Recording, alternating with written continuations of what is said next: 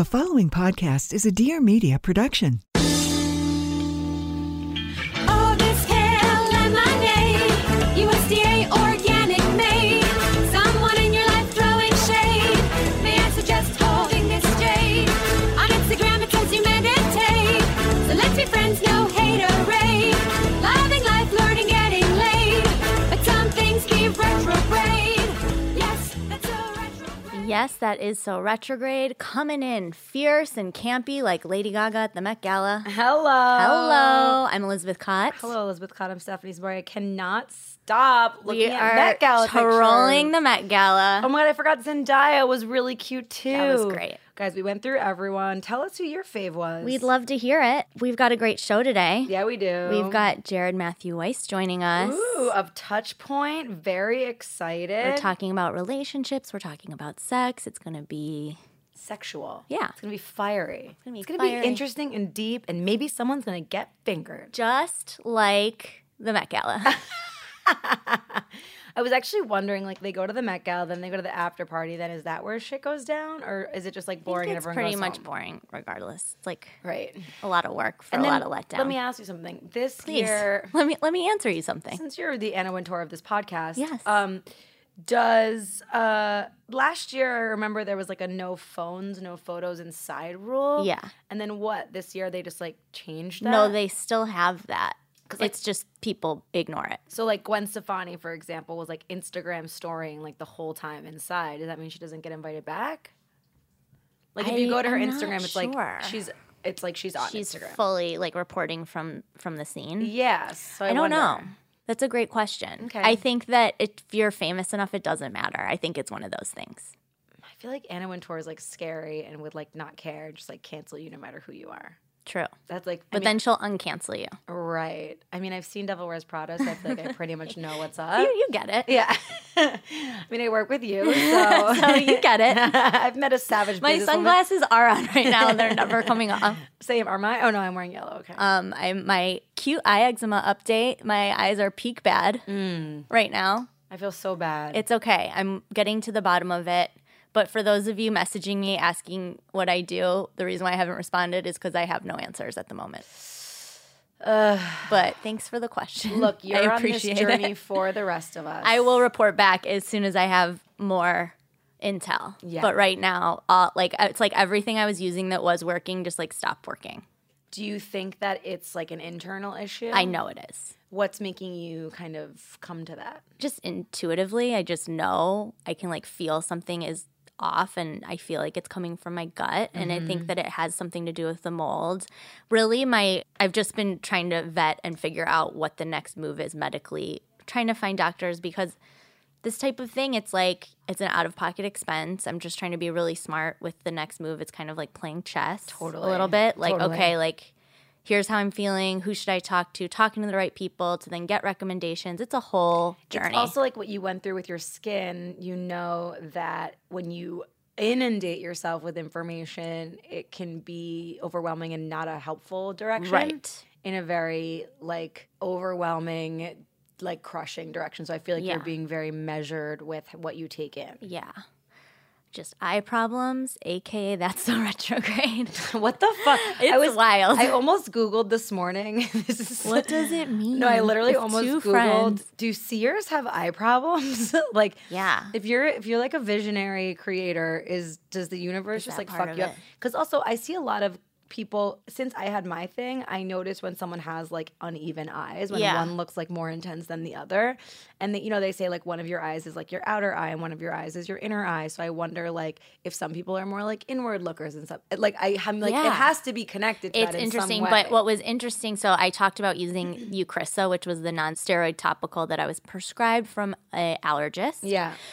So I was using that for a minute, and then when I started using it, it's when it started moving down my face. So it was like something's trying to pop out is what it feels like. I'm not a doctor. I have no idea, but like it's underneath my ear and like on the sides of my face. So that is So it's like an interesting if thing. you put the cream on, your body's like, you're not gonna like Yeah. suppress this. Exactly. Like actually moved to like another parts of my eye that I didn't have it in before. So One there's thing that. to have gratitude for Yeah. is that, and this is what I came to with my thing too, is like, if it wasn't on your face, you wouldn't be taking it so seriously. So it's like really true. forcing you to deal with it because you have vanity, which is, it's fine. I sure do. I mean, you're a Taurus. What can we expect from you? It's part of my soul. But it's true. It's like, that's kind of a gift, because if it was just like on your back or you're like your leg, you just kind of probably keep not looking at it. Yeah. And now you're like, I have to heal my gut. Right. I will say, so I've been playing around with CBD, and that does like soothe it in the moment, which is good. The Dr. Kirtland. So I keep various tubes of things in like different parts of the house and in my car, in my bag, and the Lord Jones unscented, that they're like high CBD is really cooling for it, which is nice, but like it's very temporary. But that's the eye update. Oh, we are tuning in. Your eyes should get its own podcast. All the news that's fit to print in the world of the eyes. Exactly. Oh my God. Well, I have an update. Completely hard right, if you will. That's fine. I'm over this topic. I'm done. Cool. So I got that reading from Nikki Novo, who's going to be on the Novo, show. Novo. Nikki Novo. She's coming on soon. Yeah, and she's based in Miami. If anybody out there is looking for an amazing reader. Yeah. Stephanie and I were both blown away, and some of the things that we talked about have like already come to fruition. Yeah. But I'm waiting for some papers to be signed before I talk about that. Same. Massively same. But she had suggested, because, I was like sort of in like a whole, like an emotional weird place when it comes to dating. And now I feel so differently, which is really great. Like I feel like the month of May offers this like more like fortified like self place for all of us, where it's like, okay, you could still like want to be in partnership or want to have these relationships, but like I'm not coming from a place of like lack, whereas I felt kind of before like an imbalance. Yeah. And now I feel like, it's funny, last night I had a dream that I was pregnant, and I never thought about who the father. Creative ideas. Yeah, but this was really specific. I never thought of who the father was, and then like it didn't even come up to me in my subconscious. And then I was in my dream, saw someone that I had slept with, and I was like, "I'm pregnant. It's yours." And then he was like, "Really?" And I go, "No, just kidding." And then in that moment in the dream, I realized I had no idea who the father was. I hadn't even thought about that, and it was like this weird moment where I woke up where I was like, wow, I'm like so okay by myself. Beautiful. Like even though I was like pregnant in my dream. You and are okay by yourself. 100%. That being said, I still want to like sport date. So something that Nikki Novo said to me was, you should sign up for like a dating service just to like play around and batter up. Exactly. Do what the book says, which is duty The date. good 90s book. By the way, I'm like, let me say that I think that book might have ruined my life, but To those of you following along, what was the name of it? Getting to Idea. yeah, no, I mean, love the book, but also like a bitch had no idea about a text message, so see you later. Does not apply. Yeah. Okay, how do you deal with Instagram DM in 1994? So anyways, what is fascinating about this whole matchmaking thing, and what I have encountered, so I'm doing the highly devoted thing, and she has this whole system that she goes through. So basically you meet up with her or you Skype or whatever. And Highly Devoted is the dating service. And where are they based? In LA. Okay. But I'm sure that because she does a lot of her work through the internet, if you're not LA based, you could still do get it. a pair. Yeah. But she has this whole system that she does where she like interviews you and then really kind of tells you tell her what you're looking for, and then she goes back and like makes like a thing for you to look at, and then I got this piece of paper and I was like, oh my God, the guy that I'm looking for is like amazing. Like I had never seen my own wants and wishes like reflected back to me in that way, and that was really strengthening. And then yesterday she sent me another piece of paper, like the thing that she sends out, like my bio to them. And then I was like, I'm the best. Like I read it as an objective listener, as though like it wasn't me. And I was like, well, this bitch is great. Whoever she is definitely deserves to find love. And so it's just like, regardless of what happens, if she's able to find me someone or not, I'm not attached to that outcome. But what I do really like about that process versus like a Tinder or something is that you really get to see yourself reflected in a way that's like grounded and truthful and like total. And I think when you're entering partnership, it's really important to like know both of those things. Yeah. And I've never had that experience before because it's been so like blind and like drunk and or whatever, Yeah. or like imbalanced in a way. And now I'm like, oh, I see who I want him to be and I see who I am. And it's like just this really like fortifying experience. So That's beautiful. It's really cool. Yeah. I mean, I'm terrified to go out with anyone. Like, I definitely don't want to. No, I was kidding. Do they like pick the place or do you pick the place? How does that work? I don't know. I'm not at that part of the All right. process Well, yet. when you Stay get up tuned. to bat, you'll let a girl know. Yeah, it's really cool. Which I feel like what a appropriate topic for today's Actually, it so is. discussion. It so is. But first, Yeah. we got to get to Roses and Thorns. Oh, hello. And today's Roses and Thorns is brought to you by Lola. We love Lola. They are a home delivery organic tampon and sex product delivery service that has been serving us for quite some time. Not just tampons, but pads, liners, and all-natural cleansing wipes. And a variety of tampons, applicator and applicator-less, whatever tickles your fancy. Exactly. I actually felt quite adult, pretty height lady baby, if you ask me, when I finished my last box after my last time of month. And I hopped on the computer and got to a customization. Hell yeah. And I personally love their applicator-less tampons. They come in a few different sizes. You can customize your own box, which is great, no pun intended. And Pun then intended. you can What are you have talking it, about? of course. Sorry. And then you can have it deliver once. You can have it deliver monthly, like whatever you need. And something I noticed on the site that was pretty cool was they have like a starter kit for girls who have their period for the first time. And I was like, oh, I wish I would have had that. Oh my God, that would have been everything for me.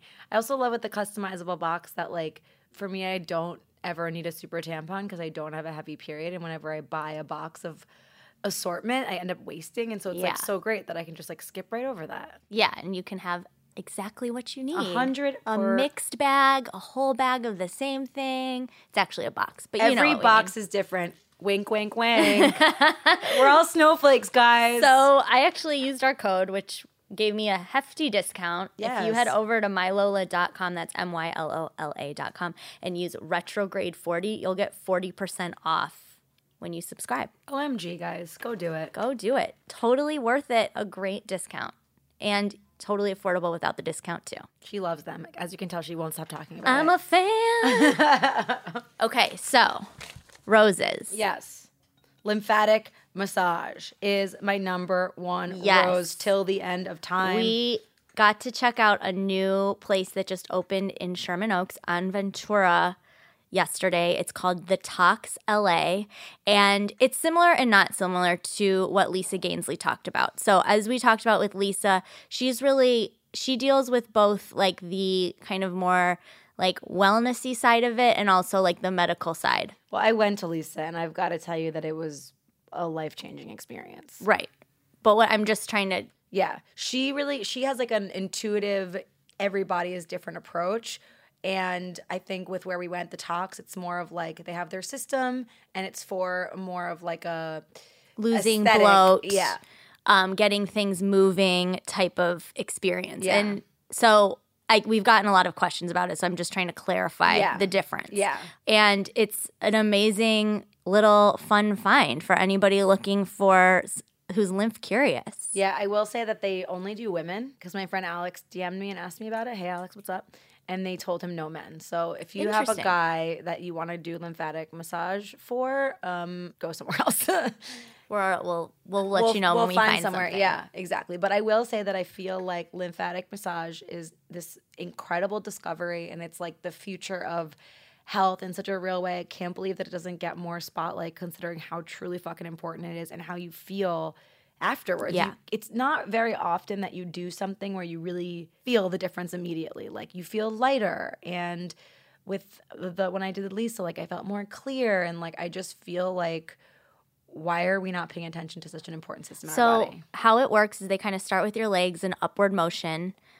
They mainly a hand treatment, and then they come in with this machine that does this like sucking motion, and then they drain at different parts. So behind the kneecap, on the bikini line, underneath the armpit, and I believe is there a place on the stomach too? Yeah. And You have a lot of lymph nodes in your right. gut. So then they kind of move throughout the body, do a hand treatment, and then a hand job, just kidding. And then use the machine and then drain at the different various touch points, let's say. I think it's like aqueducts, basically. Exactly. And you do notice a difference in the kind of like a deflation of any excess bloat that you've been carrying on, which is pretty interesting as well. Yeah. Really cool. And important to note that definitely hydrate beforehand. They recommended having some type of green juice beforehand if you can. Afterwards, no caffeine, no alcohol, and drink 10 times more water than you think you should. I will say that after I did Lisa's, it was your birthday night, and I drank more tequila than I've ever drank in my life, and then I felt so fucking weird the next day. Yeah. It's not advised. My rose, you should ask? Yeah. Okay, well, I'm going to do, sorry for the flex, but I went to Countess and Friends. By the way, nobody cares. I'm just kidding. It looked fun. I don't understand. Is it like it's a cabaret show. And it was in a very big venue. It was insanely impressive. Wow. I'm not going to lie. Who's doing cabaret? Luann. Is she an actress? The Countess? Yeah. I don't really get what she is. She's on a show called The Real Housewives of New York. I know that. Exactly. That's the calling card. Because she's an actress? No. Okay. She actually used to be a nurse back in the day. Okay, so she started as a housewife and then was like discovered her love for cabaret. Okay. Interesting. Yeah. Interesting. I'm with it. Yeah, Okay. and like makes a lot of like campy jokes about how she was in the clink for a little bit. She was? Yeah, she went to jail in I don't Palm know anything Springs. about this. I'm so sorry. It's okay. I'm sorry that I know about it sometimes. You know what I mean? So it's fine. But it was a fun experience. Got to hang out with her after. That's so great. I heard she might Even great. be She one of wants our to come on the friends. show. Yeah. So drop us a line if you would like to have Countess on the show. Hey, listen, I promise I'll watch an episode if she comes on the show. I was at a party on Saturday night and I was dancing so hard, I slammed my head into a guy and then I look at who it was and it was Bobby from Queer Eye. Oops. And I was like, oh my God, I'm so sorry. I hope he So remembers basically, me. you and I both flew way too close to the sun this weekend. Literally slammed my head into the sun. It was not okay. But it was a fun time. So if anybody is hardcore enough, I recommend Countess and Friends. Okay, cool. Yeah. Well, that's like a fun thing to do with a group She of gals. legit was going to play the Mirage in Vegas the next day. I need which to is go wild. deeper on like what this all means. It's I'm a whole thing. so confused. Perfect segue into today's guest. Let's go to the interview. Yay! So today on the show, we have a guest that I had the pleasure of sitting in on a session of when I was in New York. It is Jared Matthew Weiss, who runs the organization. Would you say it's an organization? A town hall? Yeah, it's a town hall. Town Hall Touchpoint, which focuses on human sexuality and opens conversation around it. Is that how you would describe That it? sounds good. I mean, I think that, so Touchpoint is a town hall about love, sex, and relationships. Yes. So I think that, we do talk about sex, but I think sex is really subsumed under love. Okay. So I think there's a broad spectrum of sexual expression and, but I think that, of the 5,000 people that have attended our town hall in the last few years, I think that experiencing sexuality within the context of a loving relationship seems to be the inspiration or aspiration for most people. So how did you come across this idea and get it organized? And because when I sat in on it, I was just so fascinated. I've never seen strangers connecting about this topic on such an open and not comedic level. Totally. As a comic, I'm like, just want to throw in so many jokes, and people are so genuine. Yeah, so it's And I was like, this interesting. is uncomfortable. Yeah, I don't think you actually attended our town hall though. You just came to like a talk that I was giving. No, Yeah. well, you gave a talk, but then people. Yeah, well, people share everywhere. I mean, you're interviewing me, and you both will probably be sharing. You brought them on stage, and they pulled cards. Yeah, that's not our town hall. That's not the town hall. No. Oh, okay. No, town hall is different. There's 130 people. Our town hall is a podcast, so there's about 30,000 people that listen to our podcast. So Okay. we have a whole production crew where there's 130 people sitting in this massive circle. It's all by candlelight. And we bring in, we have these huge 12-foot boom poles that, everybody's sitting on the floor. Somebody raises their hand, they drop a boom pole over them, and they tell a story. Oh, wow. Yeah, and we also curate 4 storytellers for that experience. Okay. That started 3 years ago in April of 2016. I was going through a breakup. It was my 6th major breakup in my life. Wow.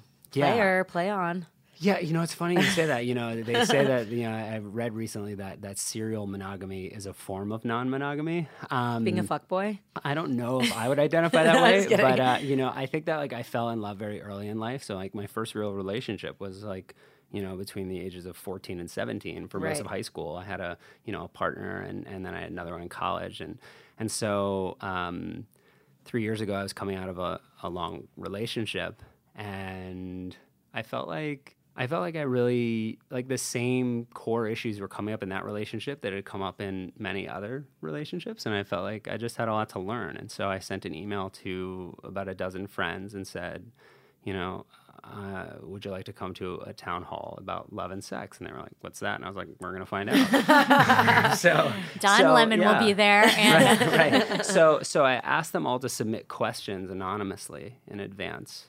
And they all submitted questions, and the goal was that we would vote on the questions anonymously, and then we would just talk about whatever everybody decided they wanted to talk about. Cool. And so it's funny because the question that I came to talk about, that I was interested in talking about, as somebody who had just gotten out of a relationship, and people were dating using apps, and I had friends that were going to sex parties or experimenting or exploring, like, open or non-monogamous relationships, and I felt like a muggle in that sense. And for anybody listening who doesn't know what that means, that's a non-wizard in the Harry Potter world. Anyway, thank you. Sure. So I once had a guy I was dating want to co-read Harry Potter with me. Yeah. That didn't happen, and we didn't last. Oh, okay. Well, yeah. So everybody. So that was my one chance. Yeah, everybody has to pick their own path in life. So I came, and my question was like, should you sleep with somebody on the first date? What are people's thoughts on that? But the question that the crew decided they wanted to talk about was, how do I introduce BDSM into my sex life? Strong first question. So I was like, is BDSM like shorthand for Buddhism? No. So like, it turns out that it's not, but eventually learning more about it, turns out it is. We've all read 50 Shades at this point, Yeah. or seen the movie Book Club, Yeah. so My we're mom good. loves it. So people shared these, like, really wild stories of their relationships and their sexual explorations, and it really blew my mind. And so I decided I was going to do it again the next month, and then that month, 55 people showed up. And then the next month, 75 people. And I just committed to doing it once a month. And, now we have 130 people a month. We put tickets on sale 4 days before the event is over or happening. And we do a free ticket lottery. And within 60 minutes of opening up the lottery, we have 250 people sign up. And we started recording it a year ago. And there's just tens of thousands of people who listen in. And now I just sold a book to Audible, and that'll come out as an Audible original based on all the things that I learned from listening to so many really inspiring and unique human beings share about, like, what they've learned through love and sex and relationships. What do you feel like is what I witnessed? I'll just speak from my own experience, is that you're really giving people a safe space to talk about things that they feel either embarrassed about, or what I saw from some of the women too was like they responded from how that they felt they should respond, as opposed to how that they really feel. And I guess I'm wondering, like, for you, what's like the strongest thematic takeaway from being the moderator of these events? Sure. So it's a good question, and it's really, what's interesting about what your big takeaway was is that basically the book that I'm writing is called How to Be Yourself in Bed and Other Places. And what Great title. Yeah, thanks. And what I've learned is that, like, we generally show up for love in some sense inauthentically, or out of integrity. The root word of integrity is integer, and that just means whole or wholeness. And when we step into something fully integrated or with integrity, we're just bring our whole selves. We don't curate like this one desire that we're going to keep that out, or that like one experience I had in college, like my partner doesn't need to know about that, or Right. do you know what I mean? Like we can really step in, and it's not until we step in, you know, Brene Brown would call it wholeheartedly, you know, as our full selves, that we can really be loved, you know, because there's always just like, it's like you love a version of me, you're having sex with a version of me, but like if you were to really know ... like, I don't know, this whole thing could just go to shit, right? And so we build short-term and long-term relationships on these lies. Is it coming from self-judgment? I think that it's coming from a lot of places. So there's a lot of places it comes from. I mean, the first place it comes from is that, like, you know, something I like to call the romantic recipe from hell. We basically, we live in a culture that believes that romantic love is the most significant type of love, specifically long-term committed romantic love, right? Like that's it. It's in every movie. It's in every book. It's like, when am I going to have my Nicholas Sparks moment, you know? And so Eye roll. And we sort of I'm just looking to get dementia with someone. That's really my dream. right, exactly. It's like I want us to have the best life, and then we'll fully forget about it. But I think that, you know, that's just something that many of us feel a sense of pressure to have, right? And it's you know, and it's a beautiful thing, you know. Romantic love can be a pathway to transcendence, and it can be really remarkable. However, the other message that we get growing up throughout our lives is that not only do you have to have romantic love, but actually you're totally unworthy of it as you are. So you have to be a little different. Like, you're going to get it, but you have to be a little thinner. You have to be a little stronger. You should make more money. You should have more power. You should have this desire. You should never have slept with that person. You should have done, right? So there's this conflict, you know, that's constantly brewing from the time that we're, you know, young, you know, adolescents. Like, I need to have this thing, but I'm not good enough to have it as I am. I need to show up a little differently. And so, you know, our love lives, our sex lives tend to be really predicated on fear. You know, oftentimes many people will share a touch point that, like, they've never had a sexual experience without alcohol. Yeah. That the relationship between booze and sex or intimacy is profound. You know, that these people can't, you know, it's hard to imagine one without the other. Is that do you think that, just like as a general blanket statement, has to do with like the ability to get rid of your inhibitions? Sure. And also it's something that, like, you know, there's fear, right? And there's anxiety. Around intimacy. Of course. Yeah. You know, and I mean, intimacy, you know, the root word of intimacy is intimus. It actually is totally non-sexual, right? We tend to think that intimacy is a euphemism for sex, but it's not. For eye contact sex. You can, I mean, no, because you've had sex without intimacy. Yeah. I mean, people have marriages without intimacy. And then there's also a lot of intimacy without the act of sex. Totally, right? So intimus, actually, the Latin word intimus means inmost or innermost. If I am intimate with a human, it means that I'm allowing them to see inside of me, right? But if you saw inside of me, you'd see something that was totally imperfect. And our relationship is predicated on you thinking that I am perfect. And so if I let you know that, then you're probably not going to want to have sex with me. You're probably not going to want to have children with me. You're probably not going to want to write ... And that's our inner monologue. And so our relationships are really predicated on that. So Well, I think, we also put each other on the pedestal to where I don't maybe think that you're imperfect. I think that you're perfect. Therefore, I'm less than perfect. Totally. We have that, you know, and that constant narrative of unworthiness makes connecting with another person virtually impossible. Yeah. And so I've been able to meet, you know, over the course of these 3 years, 50 plus town halls across, most of them in New York. We do it monthly in New York, but I've been able to travel the world. And I think that I've been able to meet people that are brave enough to be themselves, that are wholeheartedly able to be like, these are my desires, these are my fears, these are my boundaries, these are my insecurities in this moment, this is how I feel. And they can brave that and they can do it. But they've also cultivated the skills and the practices to navigate the rejection and the heartbreak that comes with being yourself. And putting yourself out there. Totally. Yeah. You know, and so it's like, you know, we're constantly told, like, just be yourself. It's like something that, like, we tell, like, a sixth grader on their first awkward day of, like, school, like, just go out there and be yourself, or, like, your friend. That's And they're like, who? Yeah, and you're like, be myself. Like, what does that even mean? It's like such a cliche. Yeah. Right? But, like, truly expressing your feelings in a way in which, you know, I like to say that vulnerability is honesty in the face of fear. It's not that I've conquered fear and now I can be me. It's that, no, I'm afraid But in this moment, I need to speak my truth because, one, I want to be an integrated person. I want to have integrity. But two, I actually want us to get closer. I want to confess that this is something I want in bed, or this is something I want in life, or this is something that I need in our relationship.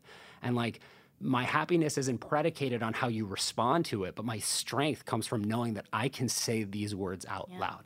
And to create a space where people can share in that way, you're offering an opportunity for people to verbalize something that probably swims around in our brains constantly. But as we know from data, if we're writing something or if we're verbalizing something, it processes so much differently than if it's just in our brain. Well, it becomes like giant in your head. Right. Like the fear that your mind can create.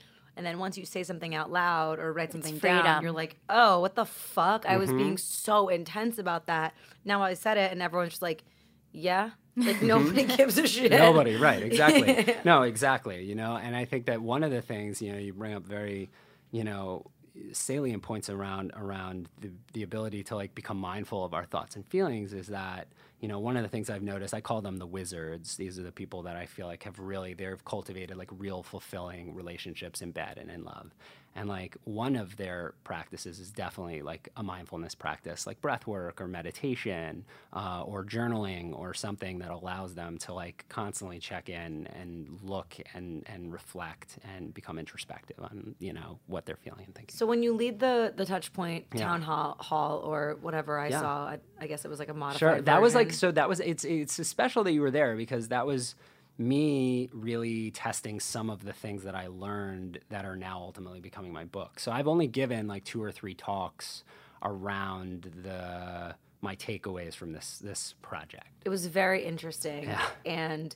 But then you had this technique of how you get people engaged. Can you talk about that a little bit? Because you're asking questions, but then you also have like a little bit of an involvement thing. And so it kind of turns it into a bit of a game, which makes it fun and not scary. Totally, yeah. So that's, intimacy, this idea that you can see the inner me, I can see the inner you, we can connect. There are practices on cultivating intimacy, right?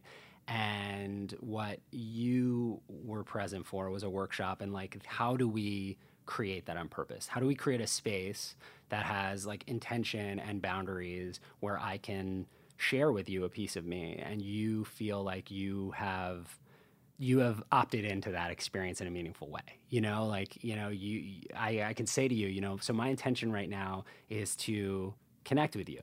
Like, I just want you to get to know me and I want to get to know you in a more meaningful way. And so I'm going to share something with you. And I want you to know that, like, if it triggers you or upsets you or makes you feel anything at all, like, I want you to feel like you can respond to that and speak honestly to that. Because, again, like, I just want us to connect. That is my goal. Right. And so that workshop was really, I mean, that was the workshop. So there you go. You just got it in, like, 30 seconds. But it's very powerful and very interesting point that you're making, because that's so much of the reason why we don't say those things is because we're not giving the other person permission to feel safe in their response. That's such a big part of it. Absolutely. So when we used to, the town hall has evolved. Now we curate storytellers. The storytellers really come from the margins. I mean, we find people at the intersections of race, of orientation, gender expression, ability. I mean, we've a relational orientation. We have people who identify in all the ways who tell stories. But before we did that, for the first 2 years, like I said in the beginning, I just asked people to submit questions. So over the first 2 years, people submitted questions. And over those 2 years, we got about 1,500 questions. 25% of those questions begin with the phrase, is it okay? So examples of that are like, is it okay if I don't enjoy receiving oral sex? Is it okay if I'm attracted to somebody who works in my office? Is it okay if I'm attracted to somebody who's not my spouse? Is it okay if I like to wear women's clothing under my clothing? I'm not gay. Is it okay if I want to get married? Does that make me unfeminist or uncool? Is it okay if I never want to get married? Is it okay if I never want to have sex doggy style? Is it okay if I only like having sex while I watch porn? Is it okay if I've never So many watched porn? questions. It just keeps going. I mean, I have hundreds of them. And it's people who are generally seeking this permission to just be where they are. Right. And nobody ever asked anything like, is it okay for me to have non-consensual sex with a minor? Nobody ever asked anything where I think collectively as a culture, we'd all just say, Hard no. No, that's not okay. Yeah. But like, they're just asking for these things that, like, yeah, if that's consensual and your partner's into that, then great, do that. That's amazing, you know? But yes, create the space, offer them the opportunity to opt in to, you know, that moment, that whether it's a physical expression or even it's like, listen, even if it's just a vulnerable share about their own lives, like you both have probably had moments where people don't create a space to share with you. They're just like, they call you on your phone. You're in the middle of doing something and they just call you and they're like, I got to tell you this crazy thing that just happened to me, and they want to dump this thing on you. And you're like, I'm not ready to receive this right now, you know? And so like learning, that's an intimate moment, learning how to create that space, whether you're having a conversation or you're, you know, having sex, it doesn't matter. Those skills are the same. T.O. I was going to say that. Oh my God, we're so synced Whoa, up. that's Sync crazy. City. Okay, it's time to give love to Rothy's, the shoes that are stylish, sustainable, and comfortable enough for everyday wear anywhere. And not only are they all of that, they're also the preferred shoe of my mother, Jill Sambari. You guys, she was here in LA and went on a full soliloquy on her love Of for Rothy's. Rothy's. And we were like, you know, Jill. She wants to be a brand representative so bad. She talks to me about it as though I've never heard of them. But really, though, it does say a lot coming from her because she's had multiple foot It's surgeries. true. It's very hard for her to find a comfortable shoe. It's really true. And it's very apropos to share this story because we have Mother's Day coming up, and I think it's the perfect Mother's Day gift if you missed the boat a little and you need a little last minute something. Totally. They are the everyday flat for life on the go. Don't forget they're stylish, classic, comfortable, and they come in 4 fashionable styles. The flat, the point, the loafer, and they have younger girls styles that just launched. And guess what? They have a sandal coming soon. And the sneaker, don't forget. Oh, yeah, that we got to preview the sandal, and it's so cute and perfect. It's like a and cute little super femme comfortable. slide. And not to mention, all of it is made from recycled water bottles.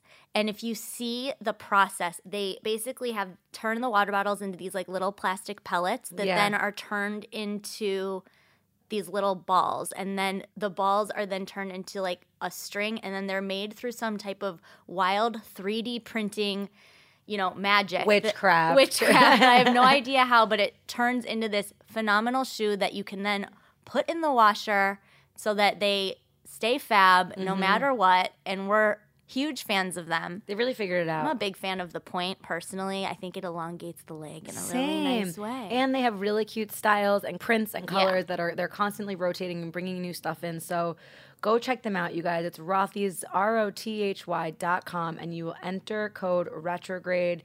You will get your cute shoes and free shipping.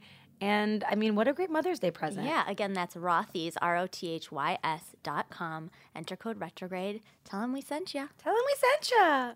Something just occurred to me about, like, the idea of saying, okay, is it okay if I want this one thing? And then is there a fear that whoever they're with, they won't want that. So then you're risking losing that. Like, are people more willing to, like, risk the loss?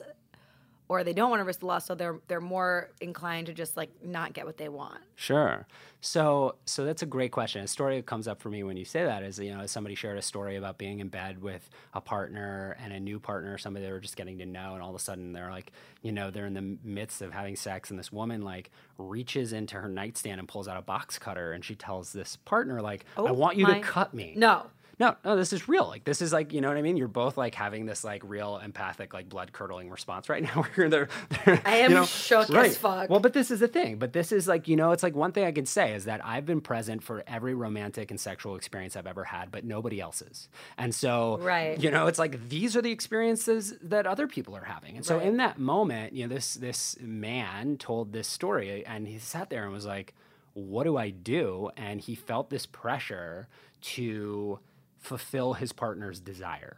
Right. And so he had this moment. He said it felt weird. And one of the things that honestly, we talked about at that workshop that I gave is that I've noticed this, we tend to talk about consent as a willingness, that's the thing. Like, was somebody willing to do a thing? And if they were, it was consensual. Right. But what we fail to focus on is actually sometimes the more sort of normalized issue is the wantingness and the lack of wantingness. And the fact that it's like I ask every group, I say, how many of you have had sex that you didn't want to have?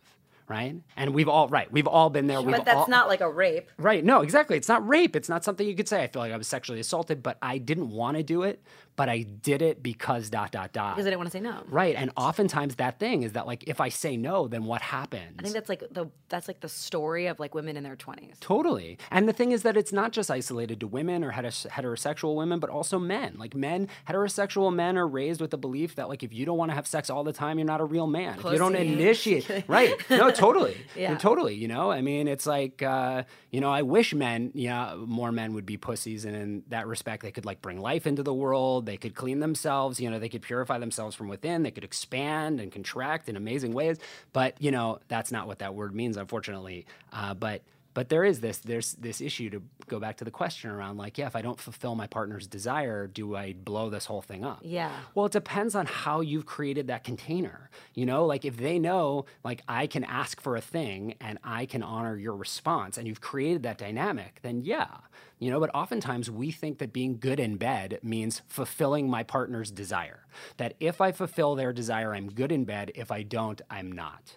But that's, first of all, it's not true, but it's also very unsafe. We could end up in spaces where it's like, oh, wow, I have to do this thing because like that's what you do when you're in this moment. But sometimes speaking up for yourself and not avoiding conflict but stepping into it becomes actually a way for you to not detach or disconnect, but to go deeper, for you to say like, wow, that like really triggers me. I don't know if I want to do that. Why do you want to do that? And they're like, I don't know. I have this moment. And then you talk through it. And then all of a sudden, like, you know, our avoidance of conflict is sometimes, you know, the reason why we don't have intimacy with other people. That conflict is not the opposite of intimacy. Conflict is a conduit for intimacy. That moment where it's like, wow, I feel one way and you feel another way. Let's connect and talk about it is profound. Yeah. Do you have any tools that those of us who are creating intimacy within relationship, like great ways of starting conversation, like segue phrases or anything like that? Absolutely. Absolutely. So the most popular phrase that I've heard, that I've just witnessed, like I said, these are the words of the wizards. These are the things that the people who are really crushing it, this is what they say. You know, so I could say that I get to serve as a witness, and they've been like profound teachers for me.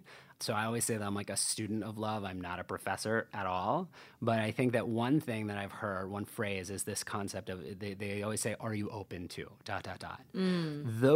Those words are so liberating for another person, right? It's not like, you know, you don't look at somebody and say, you know, so, you know, what was the best sexual experience of your life? And they're like, where the fuck is that coming from? Right? You say, are you open to talking about like your sex life? And then they get this sense of agency, right? The sense of autonomy. Like, I could say yes, or I could say no, but more specifically, you say, are you open to it? And like, I honor whatever your response is, right? Yeah. Wow. Are you open to X? And I honor whatever your response is. I mean, then all of a sudden people feel that permission to step in. And that's the thing, is that it's not about sex. It's not about like, are you open to taking off all my clothes? It's like, are you open to talking about, I don't know, that thing that happened with you and your sister? You know, I know that like, it feels like that's coming up for you, open to talking about that, and I honor your response. And they're like, oh wow, I feel like really close to you because you at least gave me that agency to step into it. So I would say like, if there's any tool I can give to anybody, sexual or otherwise, the phrase, are you open to ... and I will honor your response, will shift the dynamic you have with people at work, with people in bed, you know, around the table at Thanksgiving. That's it. Even you just saying that, like with no actual context right now, like there's nothing attached to it. We're not presenting a subject. I feel a sense of like, yeah, I am open. And thank you so much for holding space for that. Like, I really feel that way. And it's so light and wonderful. Yeah, it's changed. That phrase has totally changed my life. And it's interesting, too, because we live in an interesting time in this Me Too era where, you know, people are talking more openly about touch in the workplace and friendliness. And I think that, like, you know, millennial culture is very huggy and Coachella and touchy. And I think that one of the things that I've learned is, like, I ask people all the time, if people come up to me after a touch point or, you know, they meet me in X, Y, and Z, if I say to somebody like, you know, are you open to me giving you a hug? Like, not going in for it, but just asking. I mean, 99% of the time, people are like, yeah, fuck yeah, give me a hug, right? But it's so much more meaningful to them because I didn't just go in for it. It was just Yeah. like, I want you to have, I always, my mom raised me on Dirty Dancing. I watched that movie like a million times. There's this scene in the movie where Patrick Swayze is standing there with Jennifer Grey and he's teaching her how to dance. And he says, this is my dance space and this is your dance space, right? We dance together, but there's this like, this honoring of our separateness Yes. that is so profound. Yeah. That like, I get it. Like, you're a whole person, right? You are integrated. You are you. And like, do I have permission to just step in there for a second and have a moment, And then people are like, yeah. And the thing is, the 1% of people, whatever, that say, actually, no, I'd rather a fist bump. Those people are like, thank God for you. Yeah. Like, no, they're like, oh my God, they're being touched all the time by people. They don't want that. Don't put baby in a corner. There you go. Exactly. Man, I have Exactly. like a million questions about different things that you experience with people. It's so fascinating. Like what?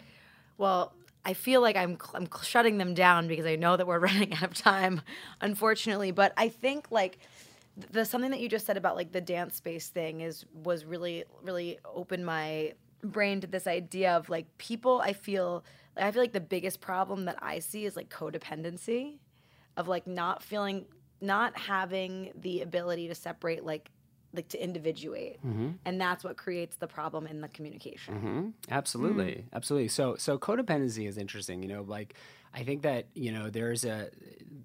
there's a difference between codependency and dependency. Right. And codependency is just where I basically source my self-esteem from this relationship. That like, I'm good when we have this, I'm not, right? It's like just a form of, anxious attachment that, I need to know that this is a good thing, and how often do we have sex because we need confirmation that we are good, right? I mean, it's just a thing. But having my own dance space and recognizing that I'm an individual, that's it. Like, that's what these people have just mastered. They've really figured out, like, I know that in order for us to have a real connection, I have to be a whole human. Totally. Like, I can't be half a human and in this, because at some point, you're gonna find out there's more to me. And like, holy shit, it's like a full-time job That's also- not letting somebody see you. Right. Yeah, and that's like really scary too. Like on the other side, as like a partner who then suddenly all this shit is getting revealed. Totally. And you're like, what the fuck? Like I've been Absolutely. spending so much time with you and you're just showing up in like this weird way you think that's like acceptable. That's a breach of Trust. All the Trust. things. Yeah. I think I always, the thing I like to say is that if you want somebody to risk it all and love you, then you need to risk it all and show them who you are. It's interesting. Yeah. I recently moved in with my boyfriend, and our relationship is very precious, and I value it, and I love how we both show up in the relationship. And it's like the thing in my life that I think about least. Like it's.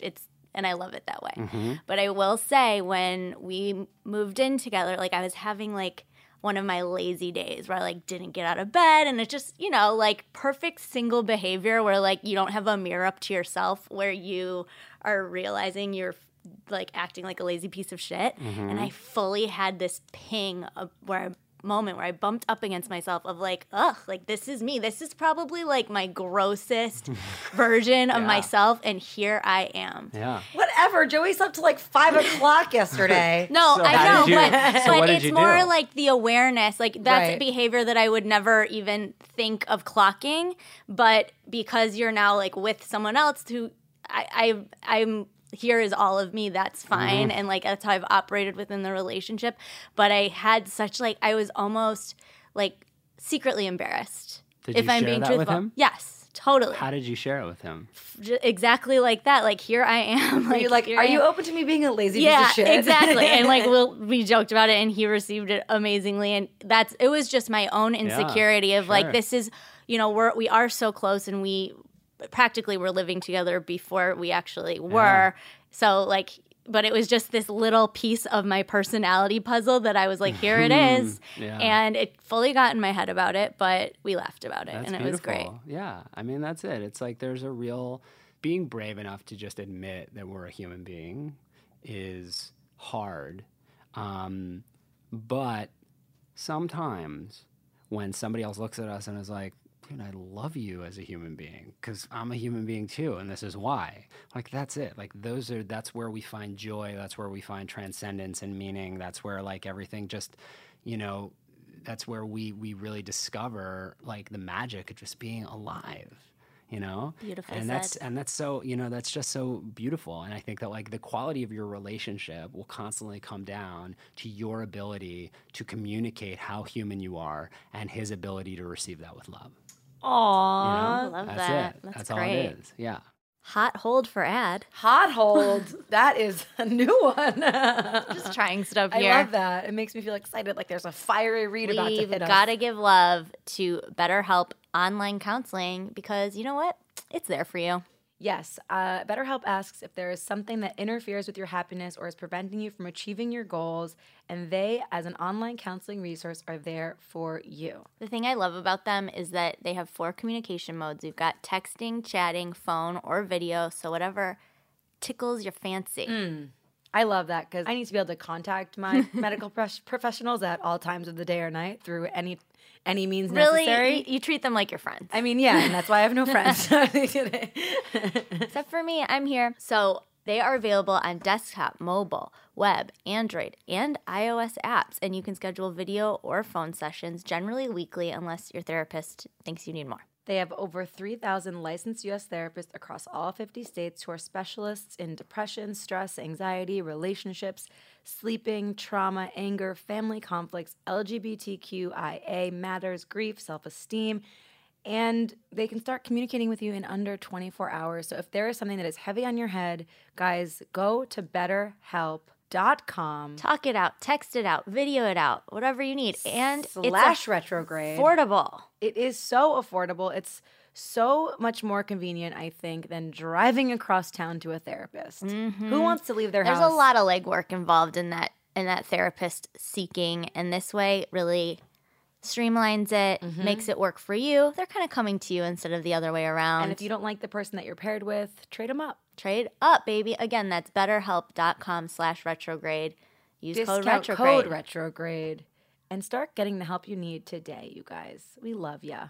Also, something else you said that I want to go back to that I think is important to note, like the term like good in bed, like Air quotes. again, Air quotes. I love an air quote, has always really fucking pissed So me does off. the radio. And guys, you can hear this, right? Because, and it's, I come from being a stand-up, and so everyone's constantly talking about sex and being like very rogue and very like shitty about. There's just a lot of like judgment and blanket statements and like they suck, don't fuck that person, they're lazy. Like just the way that we talk about it is so like almost violent, Dehumanizing. Yes, and the thing is, it's like being good in bed, air quotes, quote unquote, doubling down, is that it depends on the 2 people that are doing the thing. Like one person that I sleep with, I might be like, that was amazing. And then someone else sleeps with that guy and they're like, that was the worst sex of my life. Because they And didn't then have, you guys get together, compare notes. and then we like share all the dick pics.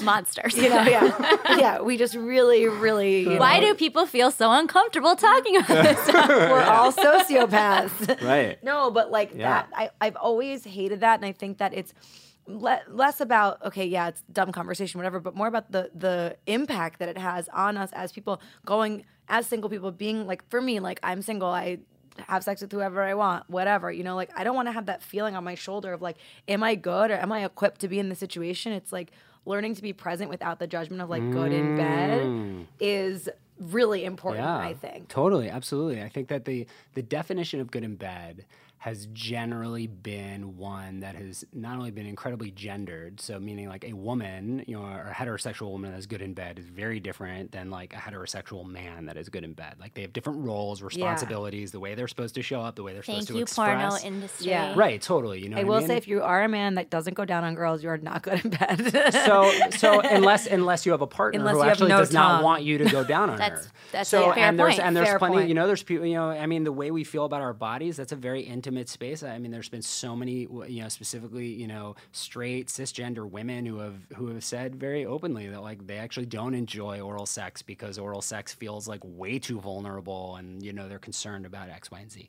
But I think that the good in bed thing is interesting because not only is it very gendered, but it's also predicated on orgasm. And it Yes. tends to be predicated on this idea that like you're good in bed if you can get to like what we think of as the finish line. Right. Right. And I think that one of the ways that I've thought about reimagining or rethinking good in bed is really through the lens of emotional intelligence. So the you know, a simplistic definition of emotional intelligence is to be able to manage your emotions and the emotions of another person. And if we think about sex not as just a physical expression, but as an emotional expression, right? That it's not about just desire, pleasure, and orgasm, but it's actually about self-esteem and emotional safety and arousal and gratitude and these other things. And we can like start to hone those skills and feel somebody, then like, yeah, you can be profound in bed. And sometimes, I mean, some people have mastered that to the point where they actually do it and they don't even touch each other. And there's people that have tantric sex. I mean, these are just like, I mean, I Wizard I level salute 5. them. Yeah, these are exactly like level 5 wizards. Yeah. Exactly. You know, they like look at each other and they have orgasms and you're just like, I don't get that at all. You know what I mean? Yeah.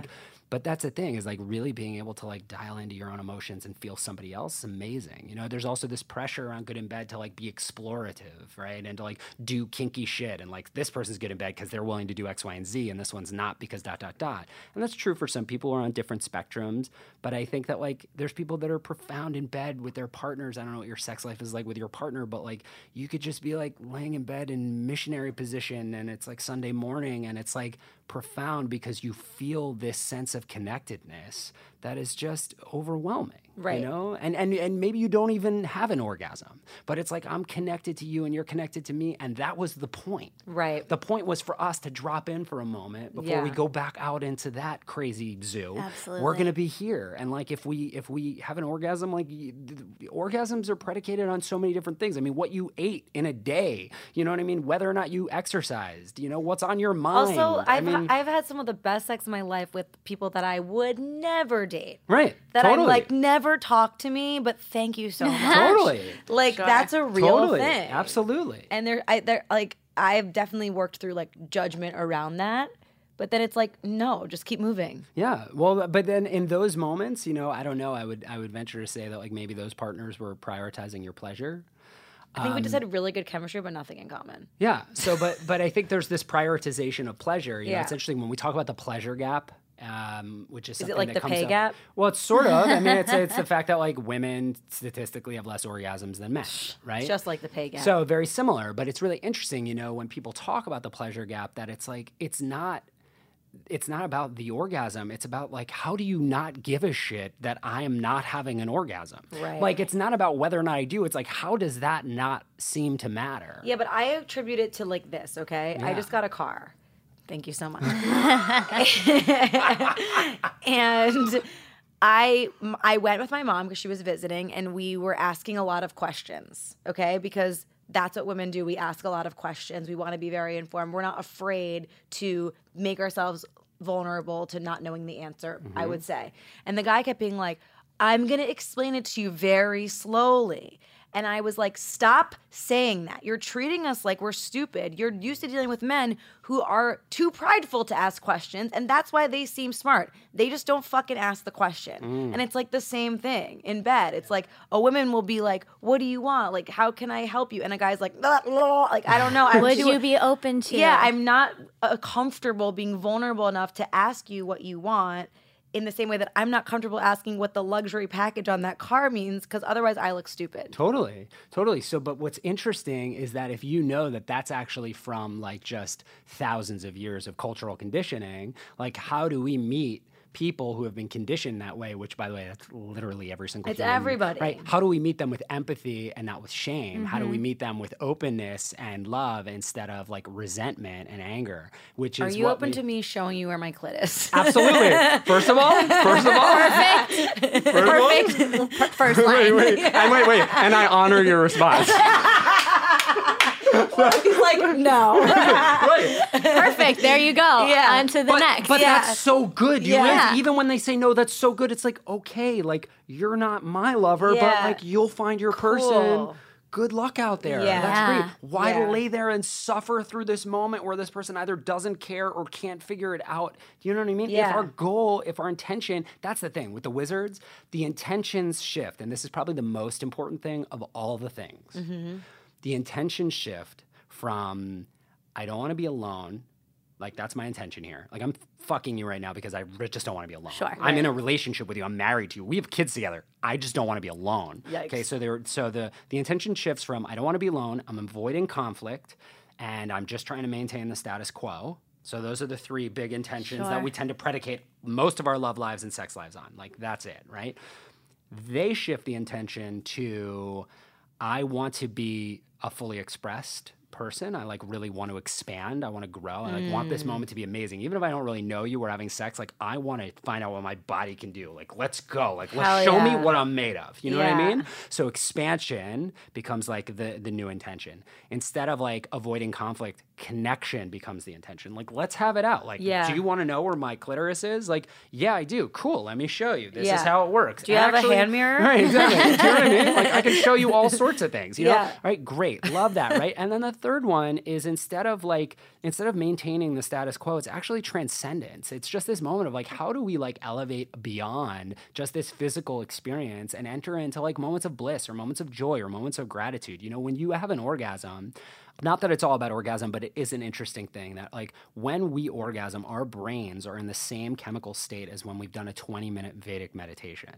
That like actually That tracks. Yeah, for I mean that's it, you know, and like we don't even understand like post play is just a word that like I say that I've never heard anybody really say because we don't even know what that is because we understand foreplay as something that happens before something. We understand sex as being like the main dish, but foreplay, this moment like post orgasm, like where I've had this release is like that's where there's this magic moment where you get to really connect to your body and you really get to connect to another person. And you feel like you're made of jelly. Yeah, exactly. Exactly. And like, I want to get there. Like, I want to be in that place and not just sexually. I want to be there romantically. I want to be there with myself. I want to be there at work. Like, how do we get there? Yeah. So when we shift the intention from like... Masturbating in the office. Totally. Let me tell you. Oh my God. I could tell you. So one time I asked people why they masturbate and To fall asleep. I mean, it's God's ambient for sure. But not only that. I mean, like I'm stressed out at work. Somebody said like I close the blinds in my office, I lock the door, I put on noise canceling headphones, and I listen to porn, and I masturbate. I mean, there was a person who told a story about breaking her knee on a ski mountain, and she was waiting for like the medics to arrive, and she was so stressed and it was so painful that she just started masturbating so that she could like get her mind off the pain. Well played. There was somebody who told a story about how she masturbates to videos of herself masturbating.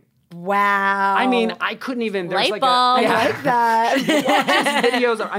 I mean, there's so many things. Be your own porn star, honey. But like tapping into your own like what's body your and kink? understanding totally. Yeah. You know, understanding Yeah. yourself. Yeah, you can transcend in that way too. But I think that when we shift the intentions around why we're meeting another human being from fear, from like avoiding conflict, like, yeah, like we're having sex, there seems to be a moment where I feel differently than you, but I'm not going to say anything because it's going to create conflict, and conflict is like a dirty word. You know, the intention becomes to maintain that, and also just to maintain things as they are. When those are the intentions, like your life is going to suck. Your love life is going to suck. Your sex is never going to be as fulfilling. Like, it's going to suck. When we shift the intention to expansion, to connection, to transcendence, and we're just like, that's what I'm committed to, shit gets different. Yeah. You know know? what question is like indicative of the former is what are you thinking? That is one of the worst questions. In what context are you asked that? Any like during sex. Well, I feel Hey, like what are you I feel thinking? like that's a very Hopefully like nothing. I feel like that's a very like 90s movie like scene where like they're having sex and the guy just like is whatever, you know, looking out and the girl's like, "What are you thinking?" Yeah. Or if like a guy post-coital. or just like during or some I don't know, I just feel Yeah. like anytime you ask your partner, like my ex-boyfriend used to always ask me what I was thinking, I'd just be like, huh? Like, that's such a million things. Yeah. What subject would you like to zero in on right now? Well, it's so interesting that you call that out because thoughts are obviously very cerebral and they're also like very much informed by the external world, right? Feelings are not. Feelings are not something that we can like calculate. Like you can't help it. Like when I said like the guy was having sex with somebody and somebody took out a razor and you both like Cringe cringed city. like this, like you didn't choose that. Like there's no, if you touch a hot stove and your hand jumps off, like that like And that was bypasses the your like mental brain equivalent, to like for just like sure. you're having I a think visceral this is response. hot. Exactly. You know what I mean? So a great, you know, to go to the tools and the questions, a great question to ask people that we don't, because talking about feelings is tricky and vulnerable, is what are you feeling? right? We always ask, what are you thinking? Because we want to know like what sort of narrative you're creating in your head, specifically around us. About me. Right. Yeah. That's like one of my favorite things to say, okay, enough about me. Let's talk about you. Yeah. What do you think of me? Yeah. Yeah. Right. But asking somebody, what are you feeling? Yeah. You know, what are you feeling? And just just like I'm feeling satisfied. I'm feeling vulnerable. I'm feeling quiet. I'm feeling, you know what I mean? When you ask people to put words to their feelings, Yeah. they do like step back and say like, oh wow, okay, cool. Like I think that, you know, I haven't thought about that in a minute. And this is what I'm thinking. I really appreciate. Of course you wouldn't ask that unless you said, are you open to sharing or to sharing what you're feeling? And I honor your response, whatever it is. Yeah. And then we're like, actually, I really am. Yeah. Actually, thank you for asking. Well, I think that for me at least was like a very big revelation in my 30s life of just recognizing that my feelings are valid. Like that was a very hard road for me personally. So I love the idea of just it being sort of a service that we can do for one another to hold space for that and make that a priority because it makes us connect more. And it makes us all also relax. Like when someone's like, how are you feeling? Then you can say it and then you're not holding it anymore. Yeah. And the other thing, and to go on that though, there's a lot of times where people will ask these types of questions and we either don't feel invited in a way that feels really safe or we're not ready. And so, we're unsure of how to navigate that. And again, we want to avoid conflicts. If somebody asks how we're feeling or what we're thinking and we're like, I don't really actually want to talk about this right now, but I really don't know how to tell you that. You know what I mean? So it's like if we lead by example and we create a model for the people in our lives, you know, it's like if you want somebody to treat you a certain way, treat them that way. And you know, it's wild. So people at Touchpoint, I'll say, you know, I ask everybody, do I have permission to ask you questions? If I ask you a question and you don't want to answer it, you can say no. If you decide you start answering the question and then you're like, why am I saying this in front of 130 people? Stop talking, you're perfect, right? So I create all these rules. So it's so funny when sometimes people have been to our town hall or listened to our podcast will like come up to me like out in the world if they run into me and they'll say,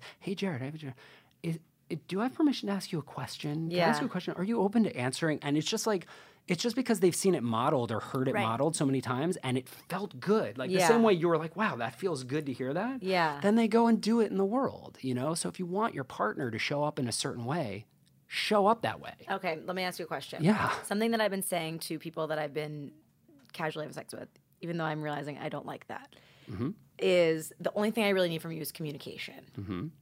But I don't like augment that with any other information. And I'm trying to figure out for myself, what do I even fucking mean by that? Well, what do you mean by that? I don't know. You mean that if somebody is going to have sex with you, you want them to communicate with you? Yeah, that's pretty much it. But what but does it's like, that mean? that's so Like broad. you want to hear from them. Yeah, but again, still like. If you're giving them the gift that is Stephanie and that Namaste. light, Namaste. this is what I'm, exactly, like that. This is what I'm gathering. I can't believe you guys from have our gone 4 years from conversations. that. I know, that's a mess. Guys, that's the low-hanging fruit. Wow. Namaste. It I is. mean, Okay, well, Thank it's going in you. my Instagram bio. thank God. Is that you feel at this age, like I feel in our 20s, it was like very passive, that experience of, and as we've grown, using our voice and having it be like a respectful exchange post-coital is crucial. Right. And so if you're giving a gentleman the benefit of your time, your body, your energy, I'm such a joy. then I'm a transcendent experience. I really exactly. am. Aren't we all? Aren't we all? If I hear one more time how much fun I am, I'm going to lose my mind. So good. The respectful exchange after that is a girl would love a follow-up. Like a check-in. Post-play. Yeah. Post-play. Post-play So- 4 days later. So are you open to my reflection on that? Yeah, that's Please. why I'm Okay, asking. thank God. Okay, Yeah. so no, can you so get off the mic? So Thanks. this is what I would say to that. I would say that, you know, we often think of what you're actually talking about is defining a relationship. Yes. Okay, so we often think about defining the relationship as a moment where we ask two questions. And those questions are generally, what are we we and where is this going? Like, that's it. Like, that's the talk. We put it off for, indefinitely, basically until one of us gets invited to a wedding, and then we have to like ask the other one to be or our needs date. a ride from the airport. Exactly. Like, whoever you've texted landed, Right. that's your person. Like, that's really It's it. a great You know what I litmus mean? test. Like, Absolutely. funny. like, that's it. Like, that's it. Somebody's like, no, we're not really dating. Like, it's not a thing. I'm like, if you just let that person know that you landed, you're into that person. Yeah. Like, that's it. 100%. So anyway, so what are we and where is this going? And those questions tend to yield answers like, we're a committed monogamous relationship, right? And again, there's like all sorts of variants of relationship orientations, et cetera. But like for many people, specifically in this culture, it's like we're committed to each other and we're not sleeping with other people and like we're a thing, right? Where is this going? Like, do we think that like this has the kind of like babies and family trajectory? Is this the kind of thing we're going to be life partners? Okay. So that conversation sucks because it doesn't yield the things that we really want to talk about, which is like how we communicate, when we communicate, right? So I Right. think what I've learned from the wizards are that there are two better Are questions. any of the wizards single? So yeah, so they are they're profound and they identify in all the ways. They have to be single because they need to give love to everybody. Yeah, so they're individuals. I Yeah. will say that. They know how to be individuals within the context of a loving relationship. Yeah. However, the other two questions, and this has probably like been like the most revelatory thing for me in my life, has been not what are we and where is this going, but what do you need? And what can I count on you for? And it doesn't matter. It doesn't matter. It doesn't matter whether this is a casual thing and we're just having sex once a week, or we're a married couple and we've got 4 kids. It doesn't matter how we identify. It doesn't matter how we orient ourselves around relationships. If we're non-monogamous, none of it matters. What do you need and what can I count on you for? It changes the game, right? Because what do you need? What do you need is like, tell me what you need. Somebody may say like, I need a text message every day asking me how I'm doing. Yeah. Right? Great. Okay, like if we're going to keep, interacting in this even just like a physical way and we're going to see each other and check in, like I just want to know that like you care about my well-being. That's actually important to me in this dynamic. And that person could go, well, I'm really not a good texter and I'm really And then busy you're like, all the time. okay, then And I you can can't go, do this with you. Great. Thank God. You keep doing it. Like go on. I honor that response.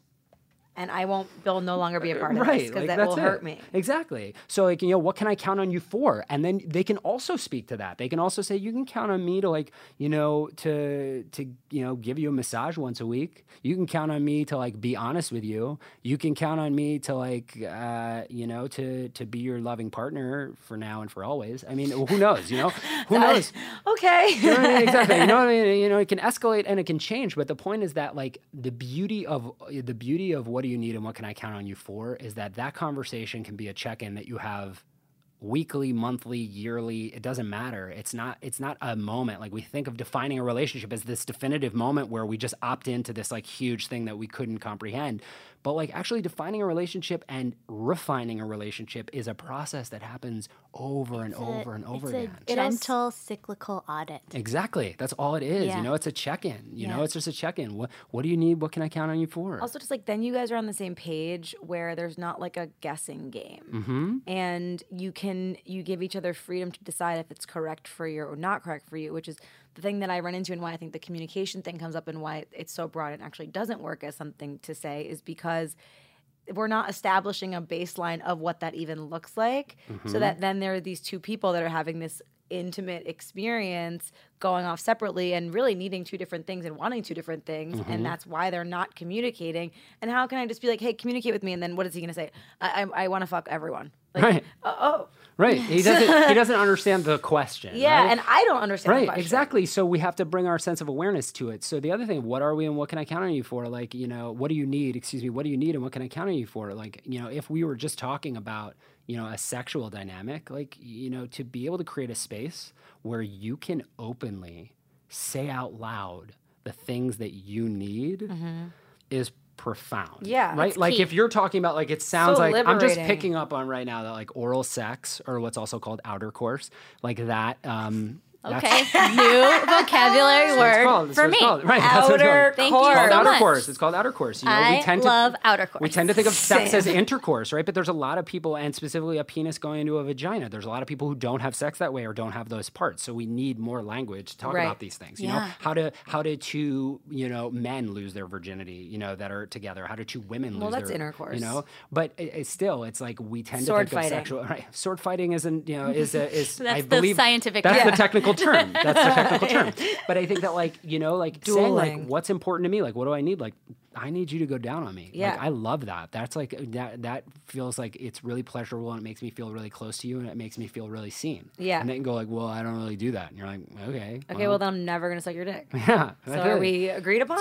So and that's interesting. That brings up a whole other bag of worms around reciprocity. But I think that I'm all about reciprocity. so that's like sort of actually a basic human need that we need to feel a sense of reciprocity in Yeah. life. A balance. Yeah, totally. But the interesting thing about balance is that balance and equality are different. And so we often think in terms of 50-50. I do X, you do Y, they're 50-50.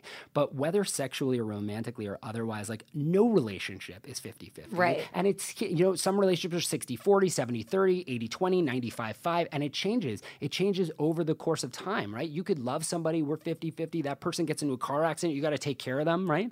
I mean, at that point, now all of a sudden the relationship's 70-30. But like, we still net, we get what we need, Yeah. right? So it's like, it might not be like you go down on me and I go down on you. That might be the dynamic that you want to cultivate, but that person might be like, actually, I don't want you to go down on me. And I've met a lot of also- guys that actually don't even like oral sex And and I it freaks don't them out. I've never met any of these people. And I don't you gotta think come to New York. that's like a good Everyone's so stressed, energy. they don't want their dick sucked. I just don't think that's a good energy to playing like this for that. Like Yeah. that just doesn't cultivate a bond. Yeah. I don't mean like an eye for an eye in the moment, but just like in general. Yeah, totally. But also, I see where you're coming yeah. from. We all need- Reciprocity is important. So yeah. I'm not saying that. What I'm saying is that we do have a fundamental need for reciprocity. It's how like things make sense to us. It's even like, I mean, honestly, like, we could scale way beyond relationships and sexuality. Like, there's many people who believe that like based on how they behave on Earth, when they die, there's a whole other thing that's waiting for them, and it could be good or bad, but it's a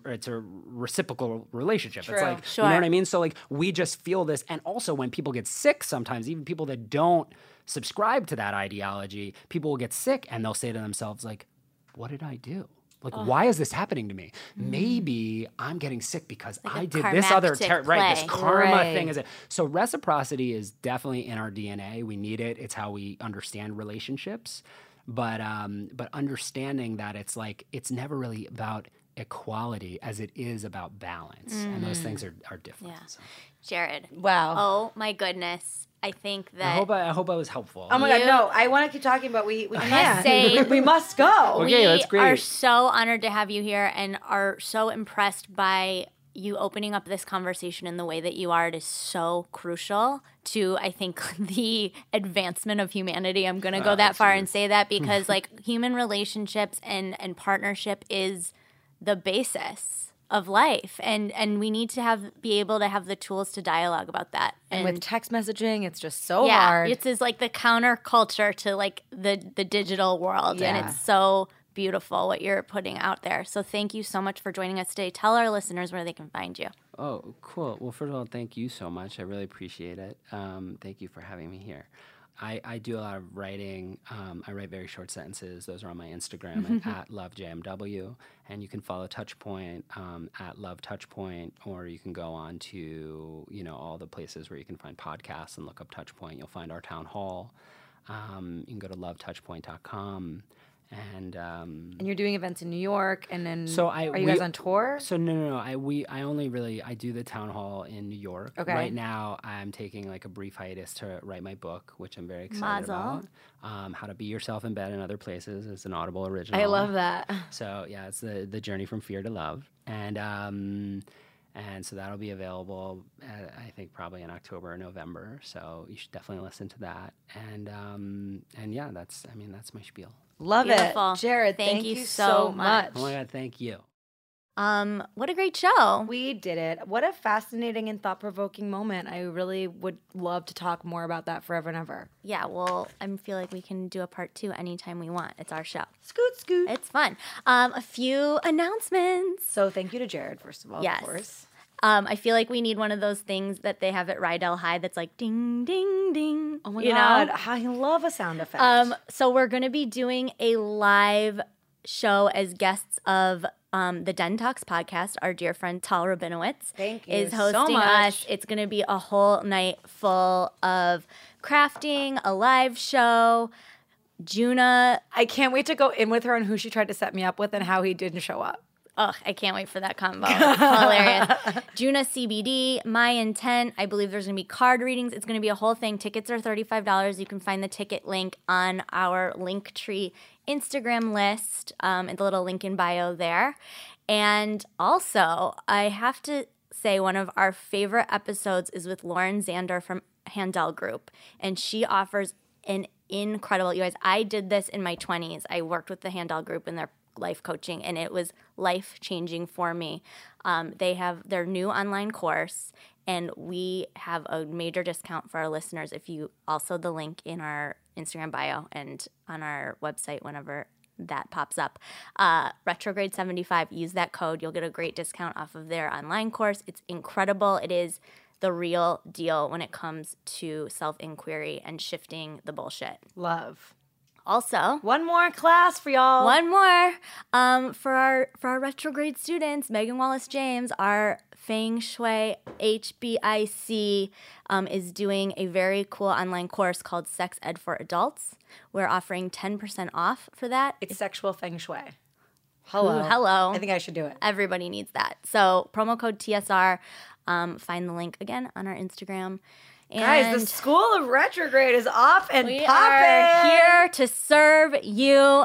Thank you so much for joining us today. Had a great time. I'm Elizabeth Cott. I'm Stephanie Samari. Happy Mother's Day. Thanks, Mom. Bye.